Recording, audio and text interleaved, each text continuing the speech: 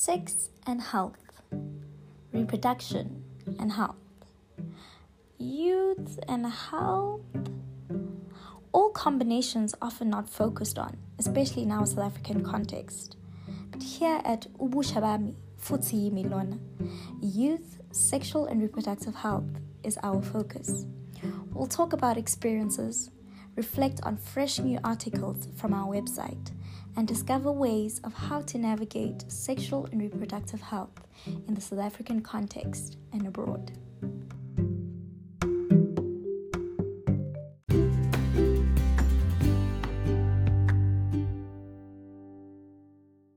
Hello everyone, welcome to Ubushabami. We are Ubushabami and this is the first episode of our podcast.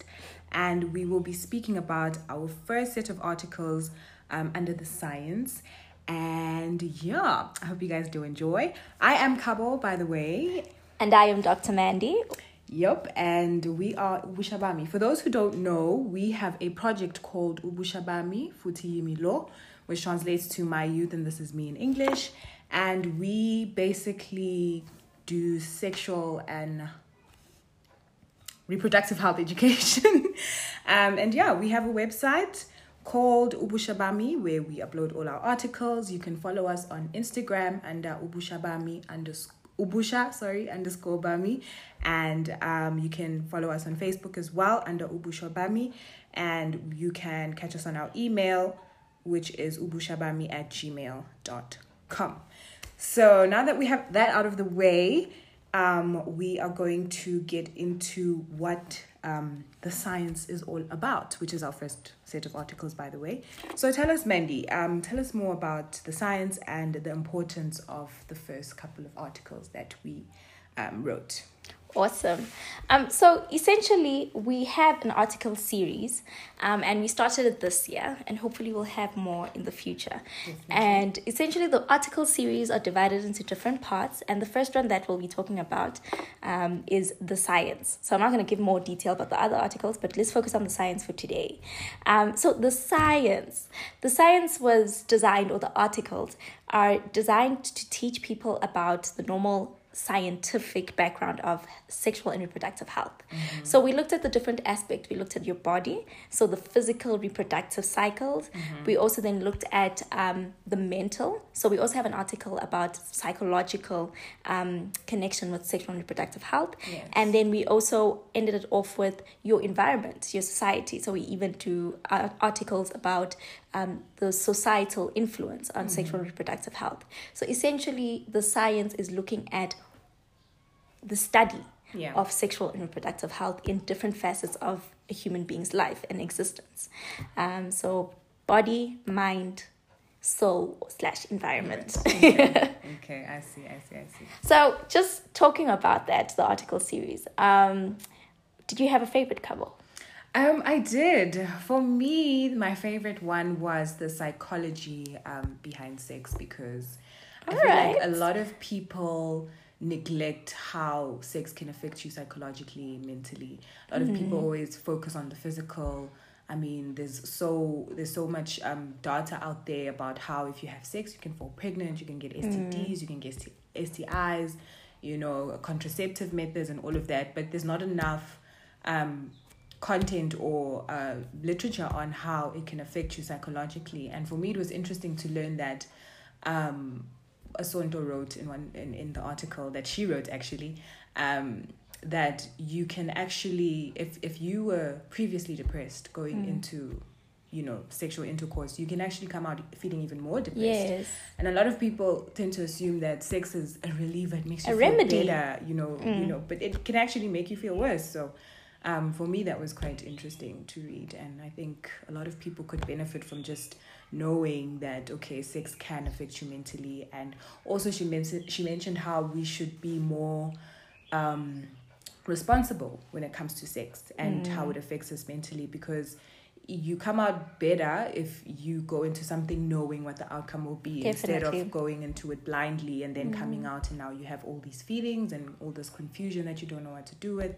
So yeah, for me that was my favorite one. Awesome. I think you just reminded me that maybe just a quick run through or synopsis of some of the articles. Okay. Is the first one that we dealt with was the reproductive system, so mainly anatomy. Yeah. But it wasn't actually, the anatomy one was the third one. The first one was what's the importance of sexual and reproductive health and why should we be interested in the entire topic. Yeah. And then we also did an intro on our entire mission as Ubushabami. Yeah. And then we focused on the anatomy, just so that people know the basics of what does your body look like, what happens inside. Not everyone did sciences at school, and not everyone is privy to that information or has ever learned about it. True. And then we did the psychology one, which is your fave. Yes.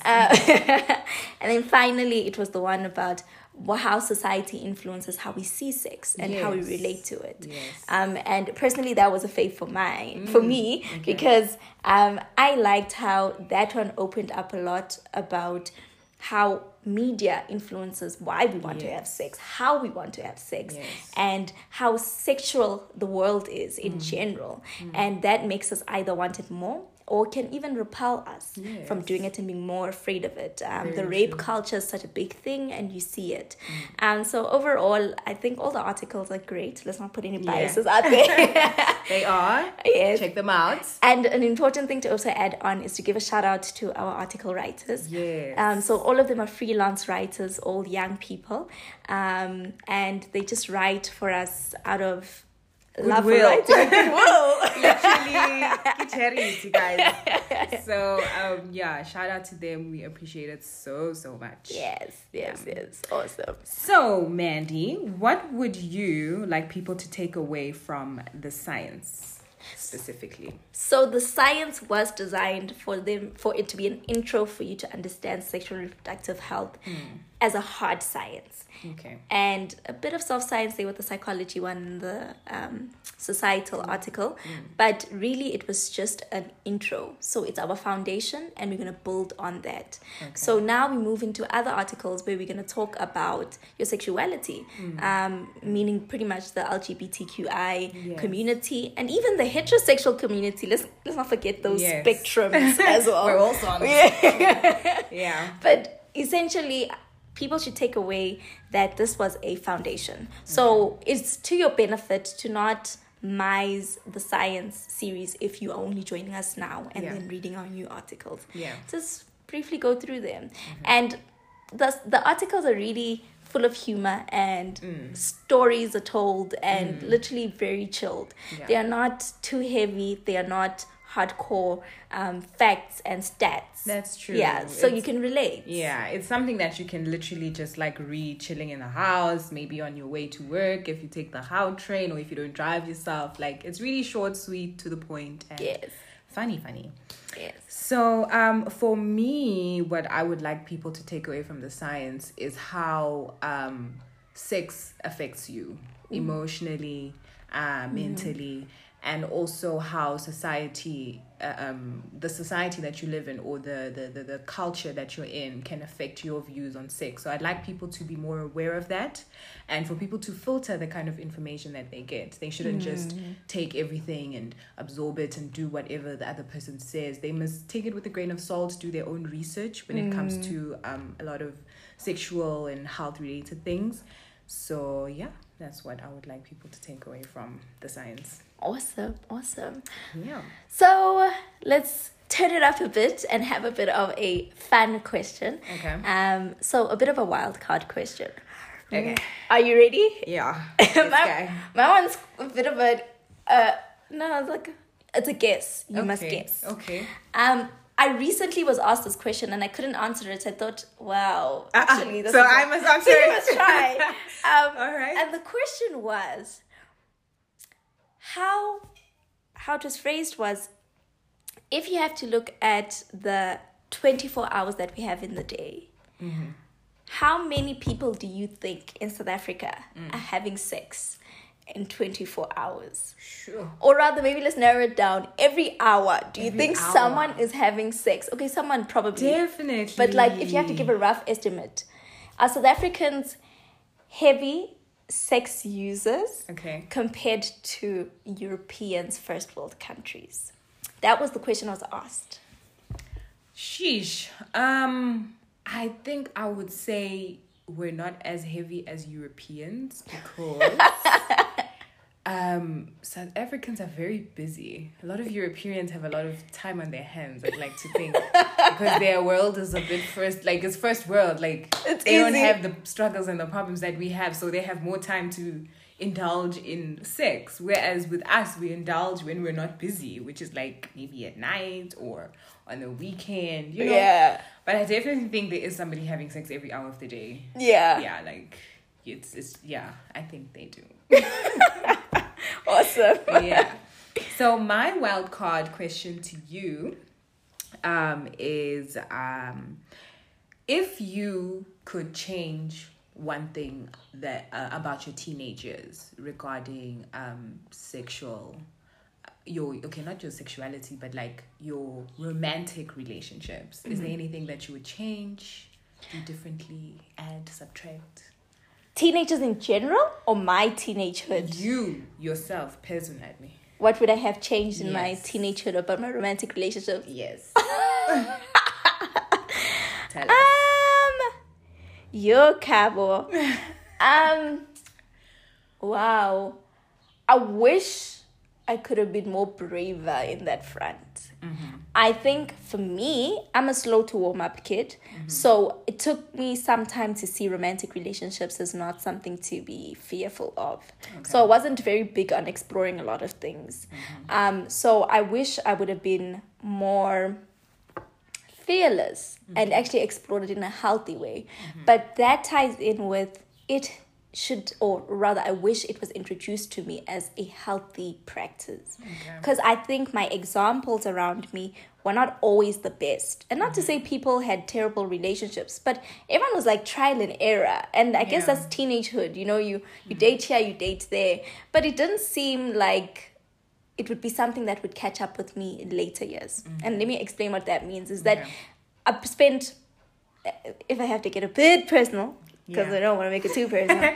I spent majority of my high school not in a romantic relationship per se. Yeah. And later on, when I was older and decided to get into a romantic relationship, I sort of had to learn certain things, because interacting with boys in a specific way was something that I was like, especially in that romantic way, was something I didn't explore for a very long time. Yeah. So it made it a bit trickier when I got older. And then you find guys who'd be like, but sisters, like, you should have practice.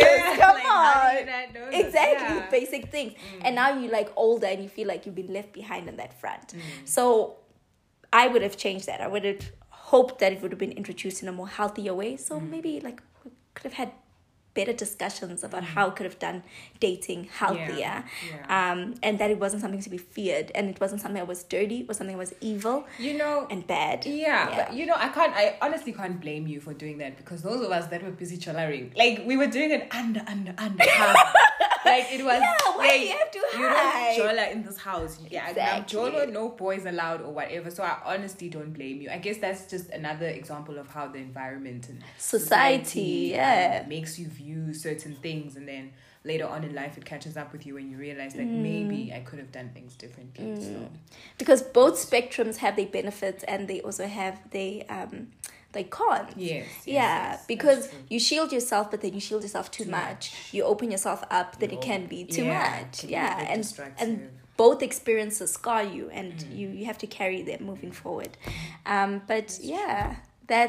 That's what I would have done differently. Thank you for sharing with us, Mandy. Got a little tad personal there, but I just really wanted to know, maybe there's somebody out there listening to this and wondering, oh my gosh, am I doing the right thing? Or, is there anybody else that's feeling what I'm feeling right now?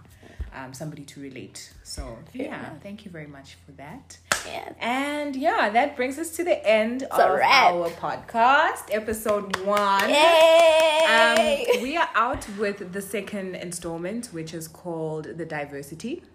So you should check it out. Our first article is up on our website. Definitely. And we will be back with another podcast at the end of those set of articles. So, guys. Keep an eye out for the Diversity series. Very informative, especially for people who haven't explored the spectrum. Yes. And the first article started off, just a little snippet, a taste. Started off by saying, just because people know about the LGBTQI community, it doesn't mean you are the most woke of humans. So that's everyone can learn from this series. And everyone should learn. So check that out. So thank you for tuning in, guys, and we will see you next time. Peace.